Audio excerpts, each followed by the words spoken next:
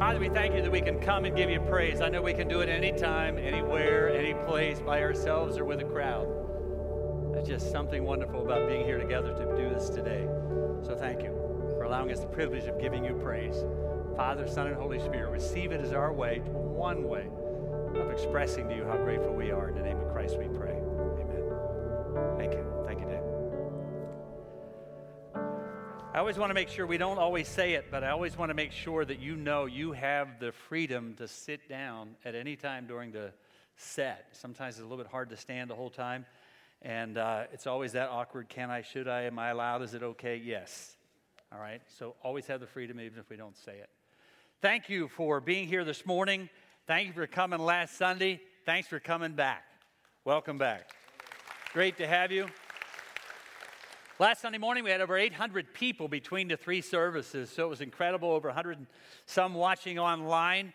So we're incredibly blessed that you're back and that you're here and that we're able to continue to do this. We also want to make sure that we welcome our online community right now. This is the service that is always online so that everyone has the opportunity to experience it, even if you don't feel comfortable coming out or just simply can't come out for a number of other circumstances. One of the things we said we would do, because we've never been this route before, we have never in the history of humanity that I know of had to shut down church for 10 weeks.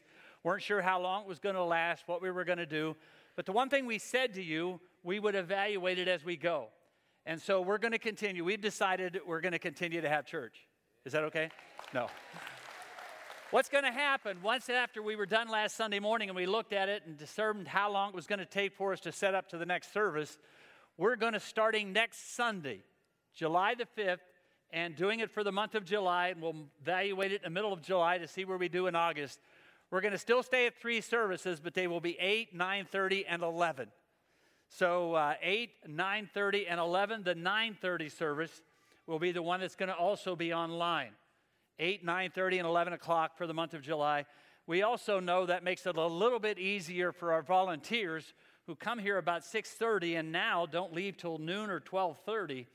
And if you want to invite someone, those times are a little bit easier to remember to invite someone.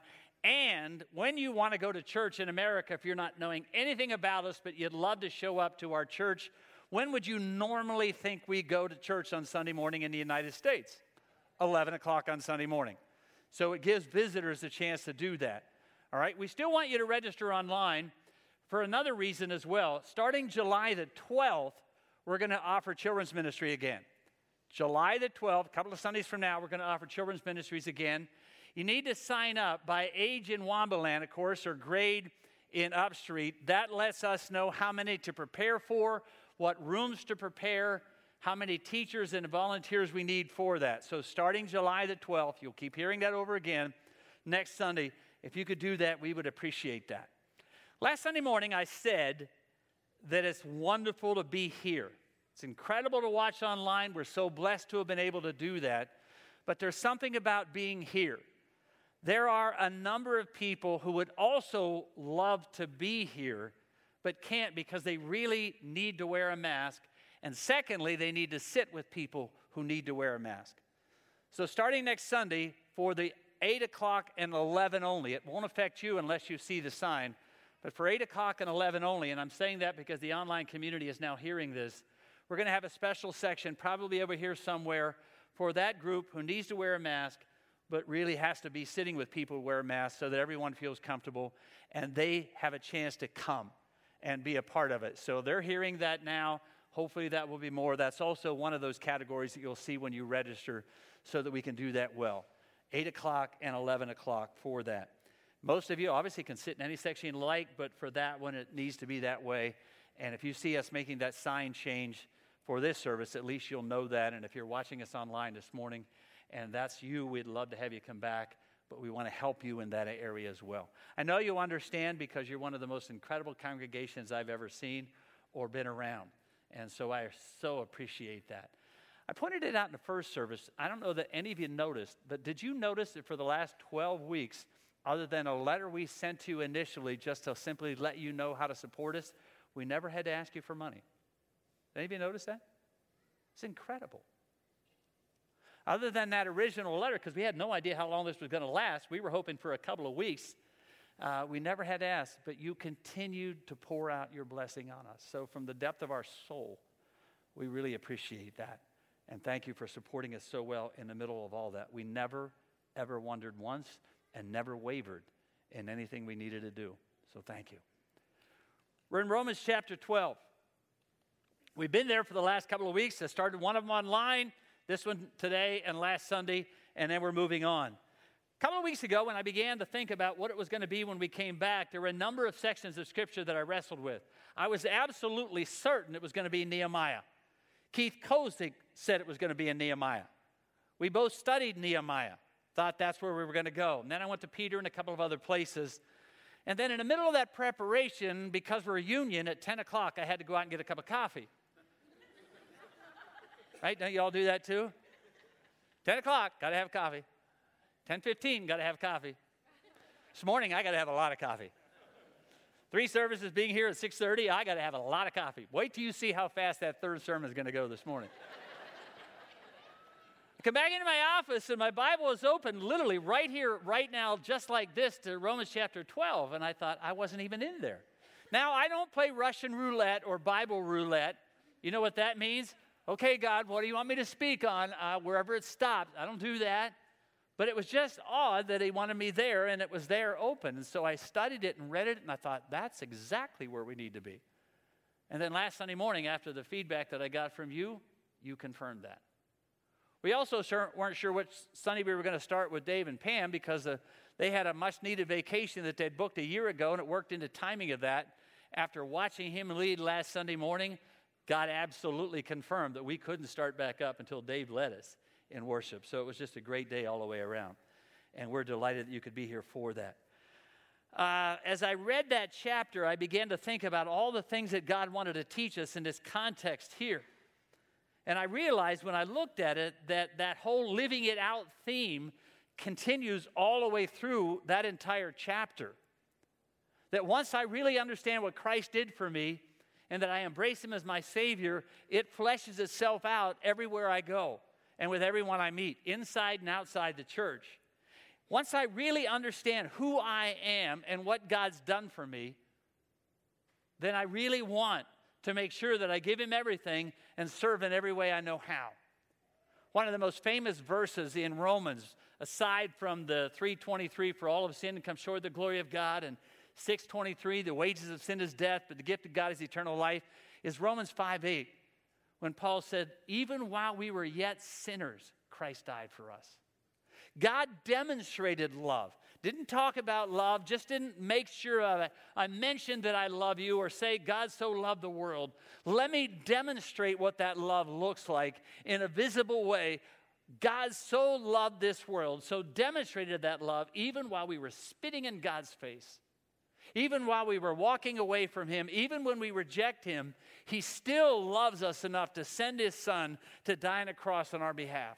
It's incredible that God would do that. Not that I have to get my life fixed up. I don't have to get my acts straightened out. I don't have to put all those things in place before somehow I can be worthy to come before God. Even when I was sinning. Even when we were sinning, even while we were sinners, Christ died for us. And when I honestly recognize who I am and that I can't do this on my own and I really don't deserve life, I don't deserve forgiveness, I know what I deserve, I know what I have done. When I recognize who I am and then I really understand that without Christ I'm lost and I have no other hope, I've tried all these other things and they don't work, and that I recognize that the God of the universe died for me, not just a good person or a good man or a great Messiah or a wonderful teacher, that the God of the universe died for me. Not just somebody that was doing their best, who really liked us enough to want to offer himself on our behalf, but the God of the universe died for me. Paul would say, who wouldn't want that? He died for you, offer you forgiveness, offers you an opportunity to wipe the slate clean, and by the way, offers you eternal life. Who would not want that? I know I would. I want that. So when Paul uses a phrase that we see most translated, I beg you or I beseech you, as we see him almost on his knees pleading with us to understand all of that, I don't quite see it from that particular context. Paul is clearly laying out in that whole number of chapters, I need you to clearly understand what you were and what God did. And if you really understand that and you get a handle on who you are and what he offers, I got to believe you're going to say, sign me up. I want that. I've found through the years that people come to Christ usually on one of two levels. They know enough they want to, or they heard enough they have to. They know enough they want to. I've studied it. I've researched it. I've read the case for faith or the case for Christ. I recognize that he really is who he says he was. I want that. Sign me up. And there's a lot of people that come to faith in Christ when they heard enough they have to, and they realize, I have no place else to turn but him. And to be honest with you, that's just as wonderful as the first. So often when people will come to me and say, well, I feel like then God's a crutch. Good, because you're a cripple. I'm a cripple, and I can't get through this on my own, and I need what he offers. And when you realize and recognize that it was the God of the universe offering you all of that, you got to say, God, take me in. Here I am. And when I come to faith in Christ and I fully submit myself to him, I recognize it changes me. It changes how I think. It changes how I see myself. It changes the way I treat people, especially those in the household of faith. And he will go on to say it changes how I treat those outside the household of faith. I want to ask a really honest statement that I need you to let sink in. If you say you're a follower of Christ, not just a church attender, I go to church. If you say you're a follower of Christ and it hasn't changed you in any way at all, you need to be extremely honest with yourself as to whether or not you've fully given yourself completely to him. If you say you're a follower of Christ and it hasn't changed you at all, the way you think, the way you view others, the way you treat other people, the way you treat others in the household of faith, the way you treat others outside the household of faith, if it hasn't changed you at all, you need to be really honest with yourself and say, have I really fully given myself completely over to him? Because he says here, once you do, it changes you. Now, you may not be the best one to ask. You may not be the one to go in the mirror and say, how do I look to me? But if you're really honest and really trust the people around you, maybe you ought to have a conversation after church on the way home with your spouse or your friend or somebody this week at work and say, have you noticed any difference in me when I claim that I'm a follower of Christ? And if not, maybe there's some changes you need to make. We would love to help you with that. My father came to faith in Christ much later in life, around his late 20s somewhere along the way. A barber shared with him the gospel. By the way, I've been to one, in case you're wondering. Did you go or not? I went into her and I said, I got a challenge for you. I want you to cut my hair long. I could do that. Barber led him to faith in Christ, and it changed the man. I mean, it changed him dramatically. And as a young kid, it was fascinating to watch that. As I'm now all of a sudden on this age of life, and I see this man near the end of his life, and I watch the impact that he's had on this Catholic family who had no concept of real faith in Christ, who now almost 3/4 of them have come to faith in Christ. It's incredible to watch the influence. On Tuesday night, we had a family funeral for one of my aunts. She died of COVID a couple of months ago, and we had a memorial service for her on Tuesday night. And we were driving away, and I began to think, this one man who had a barber lead him to Christ, who was just simply a guy who was passionate about talking to people about Jesus and the change he made, has had more impact, to be honest with you, invisibly and physically, one-on-one, leading people to Christ than I think I have. Now, I've been able to influence more by the sheer magnitude of the people that come to church and listen to my voice, but I am just overwhelmed at the influence that changed life can have on people who had no foundation in Christ that really wanted what he had. And I drove away thinking, wow, power of an influence changed life is incredible. If it hasn't changed you at all, you need to really honestly look at that. Paul says it changes how I react to people. It needs to be sincere. Love needs to be genuine. You got to hate what's evil, cling to what's good, be devoted to each other in love, honor other people above yourself, never be lacking in zeal or passion. But keep your spiritual fervor. Serve the Lord. Do it joyful. Be joyful in hope, patient in affliction, faithful in prayer. Share with the Lord's people who are in need. Practice hospitality. Once you are so saturated with the love of God, it spills out everywhere you go. Once you are so saturated with the love of God, it just spills out everywhere you go. When people bump into you, Jesus spills out. Now, it doesn't happen all the time. Every once in a while, someone bumps into me, and Jesus doesn't quite always spill out. But when you're so saturated with the love of God, people bump into you, Jesus spills out. And it's not just that, I do it all the time. I do it the best I can, or I do it with people that I really like. It just spills out everywhere you go. And to be honest with you, it's not even something you have to manufacture. It becomes more natural. So instead of having to think about how I'm going to react to this person or this situation or in that context, it just becomes the natural outcome of the depth of the relationship. Doesn't mean you're perfect at all. But it becomes a natural outcome, not I feel like it today or I don't feel like it tomorrow, because love that's referred to here is not something you fall into or out of. It is an action. It's something that I just naturally do because I want to respond to the people around me.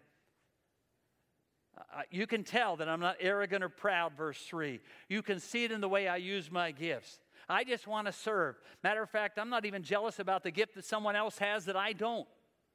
I can serve what no one sees. I can serve when many see. In between all of these services and for the next few weeks, someone cleans the sanctuary. When we open up our children's ministry, they're cleaning a lot of this campus. You may never see them. You may notice them because they're wearing a blue serve shirt. But you may never, matter of fact, if you want to help us, we'd love that. Call the office, talk to Gary, and we'd love to help you, especially when you get a little bit tighter on the service turnaround. And they're just delighted to serve.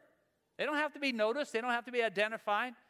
They just are delighted to serve. And when you really know that you're just wanting to use your gifts for the glory of God, it really doesn't matter what people see or people notice.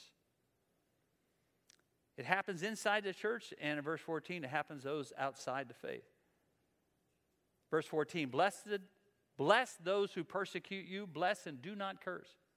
Rejoice with those who rejoice, mourn with those who mourn. Live in harmony with one another. Don't be proud.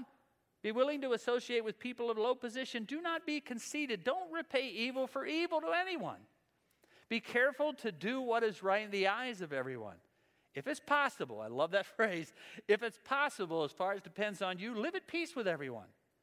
Don't take revenge, my dear friends. Leave room for God's wrath. For it's written, it is mine to avenge. I will repay, said the Lord. On the contrary, the opposite of that, if your enemy is hungry, feed him. If he's thirsty, give him something to drink. In doing this, you will heap burning coals of fire on his head. Don't be overcome by evil, but overcome evil with good. This is when it gets hard. This is when it gets hard. You see, it's one thing to do verses 9 to 13 within the family of God. Most people in church are easy to love, right? Not all everyone, but most people in church are easy to love. But when he moves to this dynamic, which I love the fact that he puts it in the context of the same chapter, when he moves to this dynamic, then you realize without verse 1, where I fully submit myself to him and let him so saturate me that it changes me everywhere I go, I am not going to be able to bless those who persecute me. Trust me. I may be able to do it for a while. I may be able to do it for a moment. I may be able to do it once every so often, but I am not able to do this without fully understanding what verse 1 is all about. It's easy to love most people in church, but bless those who persecute you. That's when you need the power of Christ. Now, when you read these verses, you obviously realize that Paul's been influenced by the teaching of Jesus. Because when you look at that whole context there from 14 on, you realize he has heard somebody talk about the Sermon on the Mount. Because when Jesus began his ministry, he began by talking about these very things because he knew it was radically different from anything they'd ever heard in the entire history of Judaism up to that particular point. So when Jesus comes on the scene as now God himself, and he starts talking this way, blessed are those who persecute you. Blessed are those who mourn, for they will find peace. Blessed are those who get out here what's in here, because then you will find what you need. And Paul's been influenced by that, so when you start listening to these verses, you recognize he's been influenced by that, especially when you recognize his understanding of what Jesus went through during the crucifixion. Incredible 3-year history of Christ and his ministry, the resurrection and the ascension, unreal. But those moments of the crucifixion is when he really was tested in who he said he was. You see, it's one thing to teach it, it's another thing to do it. It's one thing to say it, it's another thing to live it. It's one thing to say, I can do that. I can be this person. I can love those who don't love me back. I can respond to those who are nasty to me. I don't have to retaliate. I don't have to get revenge. I don't have to do. It's one thing to say it. It's another thing to do it. And when he looks at the life of Jesus in his ministry, it was one thing for Jesus to teach it. And then when he understood the story of the cross, it was one thing to know he did it. One of the most incredible verses in Scripture is 1 Peter 2:23. It's in your sermon notes somewhere, if not, write it in your Bible.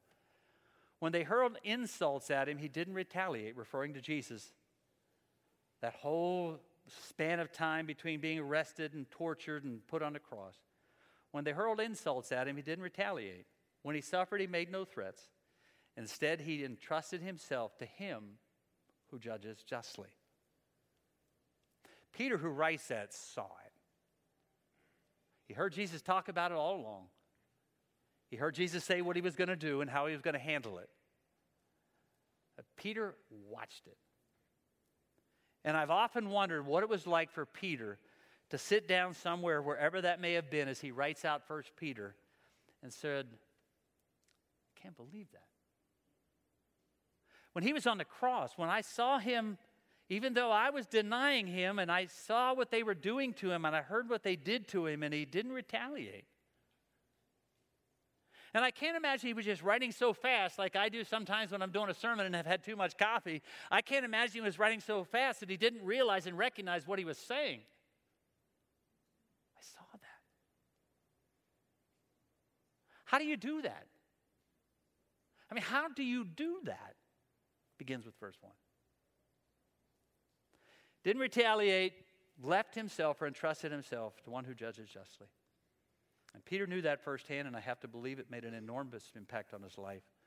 And Paul, who's writing about it, had to hear the same story and knew it because he was confronted by that Jesus on the road to Damascus, and it changed everything.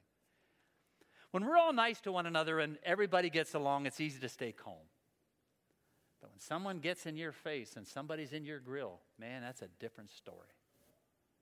I got to be really sensitive to where we are, because if it was simply 3 months ago, I'd get down and I'd find somebody and I'd be in your grill. Man, I would be in your face like right here. And I know we're not to do that, and we shouldn't do that at all. But picture that in your head of somebody doing that. Yeah, it's one thing to be nice to one another here in the family of God. Everybody treats you well. Everybody sits in the right seat. Everybody spaces out. No one minds. No one rips off that tape and says, I'm sitting here anyhow. Everybody just sits down where they want to be. You know, it's wonderful. It's okay here. But it's when somebody gets in your face, which is exactly what he's saying, and then how do you respond? I want to be extremely sensitive when I say this, and so I hope you understand the context. A month ago or so, I was downtown during the protests in Butler, and I wanted to be there all day, so I spent probably 7-8 hours on Sunday and 4 or 5 on Monday and 2 or 3 on Tuesday praying with people and all of that. And I said to Mike Sloop, who's our sheriff, I said, Mike, it was incredible to watch you. It was incredible to watch your team. There were people screaming obscenities in their face for an hour and a half, and they took it. And I don't even know where these people were in their relationship with Christ. I know where Mike is. I'm not sure where any of them were. And I watched that, and I thought, that's an example. Please don't misunderstand the context. But I thought, that's incredible. as a follower of Jesus, that ought to be such an epitome of us. It's unbelievable that when people are in our grill, in our face, we can respond like that. Verse 15, rejoice with those who rejoice, mourn with those who mourn. When you apply verse 3 of the same context in Romans chapter 12, don't think of yourself more highly than you ought to, but rather think of yourself with sober judgment and according to the faith that's been distributed to you. Then you are much more able to sense, feel, or respond to people in pain. And you're able to sense, feel, and respond to people who are joyful. If you really understand yourself as you ought to with sober judgment, then you ought to feel the pain of other people when they're going through deep, unbelievable pain. You need to feel the pain. I need to feel the pain of African Americans who so many times have had to cry for justice, who didn't feel like they did or ever received it. And you need to feel the pain of what it was like for them who are crying out for justice to have others overtake all that and use it for the cause of violence and destruction. I need to feel the pain of 1,500 to 2,000 babies aborted every day.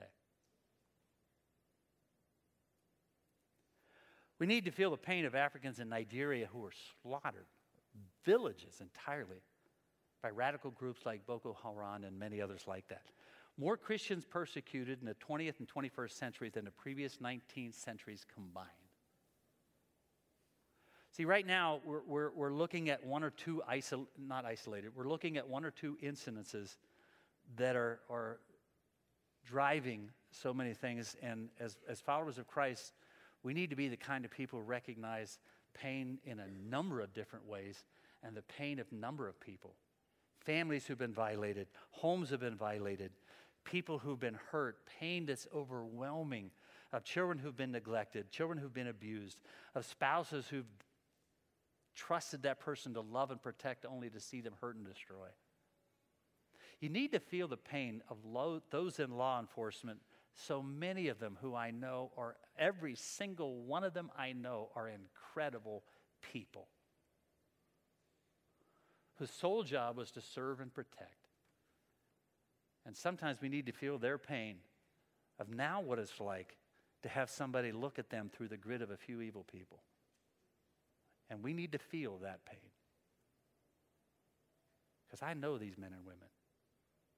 I don't know them all over America, but I know them. And we need to feel their pain because all they want to do is serve and protect. And are looked at through this horrible microscope now. When we really understand ourselves as we should, then we're able to mourn with those who mourn, and we recognize that the list is endless of all of that. And we need to feel and recognize that and not feel so isolated in our context that we miss what's going on in the world around us and the pain that so many followers of Christ are facing, let alone people in the world. And as a follower of Jesus, we ought to know how to rejoice. Man, if anybody ought to know how to rejoice, instead of being jealous of what somebody else got that we didn't, if anybody knows how to rejoice, it ought to be followers of Christ, right? I mean, we, of all people, ought to know how to rejoice. Verse 16, live in harmony with one another. Don't be proud. Be willing to associate with people of low position. Don't be conceited. That ties back into verse 3 when it says, I fully understand who I am in light of other people. You need to know that low position doesn't mean someone's better than another. That's not the best translation the NIV could have come up with. It really means people who are humble or doing humble things. It can refer to associating with people that I normally wouldn't think to associate with, not because I'm better than or anything else. It's just that I need to recognize the broader span of humanity. And it also means I'm willing to do some menial tasks, things that a proud person would say is beneath them. I wouldn't pick up that trash. I wouldn't clean that up. Work in the medical field, do you know anybody that wouldn't dare change a bedpan because it's beneath them? There's just all kinds of things in that context. You need to clearly understand that if we're followers of Christ, we're willing to do those things because nothing is really beneath us. I love the Message translation. Bless your enemies, no cursing under your breath. Laugh with your happy friends when they're happy. Share tears when they're down. Get along with each other. Don't get stuck up. Make friends with everybody. Don't be that great somebody. Don't hit back. Discover beauty in everyone. If you've gotten it in you, get along with everybody. Don't insist on getting even. It's not in you. It's not for you to do. I'll do the judging, God says. You leave it up to me. So verse 17 says, don't repay evil for evil. Be careful what you do is the right in the eyes of everyone. Remember, people are watching to see if Christ really makes a difference, which I believe is what he's saying here. Verse 18 is incredibly powerful and unbelievably freeing. If it is possible, live at peace with all men. As far as it depends on you, live at peace with all men. Simply means this: you do your part, they are responsible for how they respond to your part. You follow me? You do your part. You and I are not responsible for their response. Strained relationships are incredibly challenging, but knowing you've done your best, which means you've done your best, you're not responsible for their response. And if I really embrace that, can be incredibly freeing. I'm doing my best to get along with I know what the world tells you, especially if you're in the business world, the customer's not always right. Anybody believe that? Okay. I know we hear that. They're not always right. But as much as lies within you, live at peace. Do your best to get along with everyone. Because somebody, I'm telling you, will make it tough to get along with everyone. Do your best. Verse 19, don't take revenge. Leave room for God's wrath. It's mine to avenge. I'll repay, says the Lord. There's a verse that I have somewhere in your sermon notes, cross-reference to Psalm 37, where the psalmist is seeming to say this: God, can I be really honest with you for a moment? I feel like I'm doing my best to follow after you and do everything I can, do everything you ask of me. And it doesn't seem to always go well for me. And the guy down the road who seems to be spitting in your face, who could care less about you, seems to be prospering. That doesn't seem fair. And I love the conclusion that he comes to. It's almost as if God says to him, you need to take a broader look at all of this and a bigger picture of all this and back up enough to know this: you'll get yours, they'll get theirs. You'll get yours, which is heaven, they'll get theirs. So you leave that up to me. And step back enough to see the big picture and not only the moment of where you're at right now. God is God, and he will definitely not allow evil to go unpunished. It's easy to forget that in a moment. He's not telling us we can't defend ourselves when it's necessary, but we cannot let that be our first response. As followers of Christ, our first reaction needs to be to de-escalate with everything we have. Never pay back, never look for revenge. On the contrary, if your enemy is hungry, feed him. If he's thirsty, give him something to drink. In doing this, you'll heap burning coals of fire on his head, and you can't do that without verse 1. Also reminds us again of the teachings of Jesus. Heaping coals of fire is a number of different terms in the Old Testament, but one of them, when they see how you respond, which is opposite of what they expect, because they're expecting revenge, they're expecting you to come after them, and when they see you respond, every once in a while, it will bring them to the point of they'll recognize their own depravity.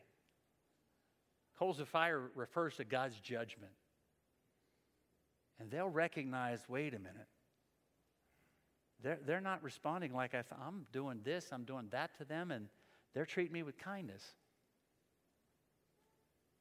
It doesn't. I'm glad you're sitting down. I've been in ministry 42 years, and not everybody liked me. I know you're shocked by that. I know you're shocked by that. But one of the most enjoyable things to do, and I have to be careful when I say this, is just to love them like crazy and love on them with everything you've got. Paul is saying you need to understand love is incredible. It's incredible. You ought to see the story Unbroken, and more the story of Unbroken, which is a Japanese fellow that was interned in a Japanese prison camp. What you need to see is the follow-up story of his life. You ought to read the story of Corrie ten Boom. The majority of her family died in prison camps in Germany as a Jew, and she came out, was then radically transformed by Christ, and she had to platform like very few other people did in the 80s. And she went to one event, and the prison guard, believe it or not, showed up. And he walked up to her after the event, and he held out his hand. And she shook his hand.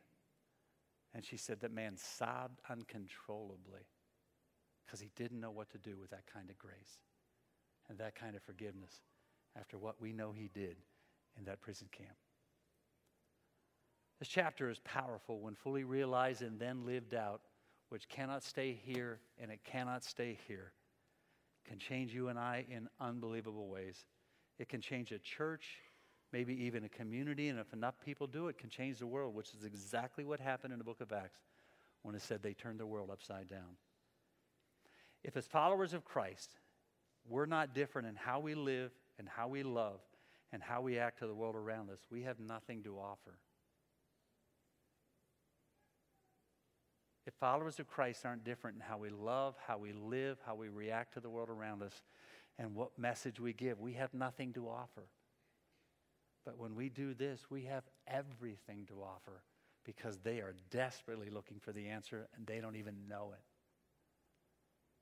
And it will lead us to look at this land and to do everything we can to pray for this nation, which is what we will do next Sunday morning on July 5th. We'll see you then. God, we thank you for your grace and your love and your word. Continue to allow us to live it out, not just simply hear it for a few moments, but to live it out every day of our lives and be the kind of people that make such an incredible difference that people will want to know what makes us the way we are in a world that is so desperate for answers. May they see them in us and see it in us, and that we'll share it. In Jesus' name I pray. Amen. Thank you so much for your paying attention. God bless you.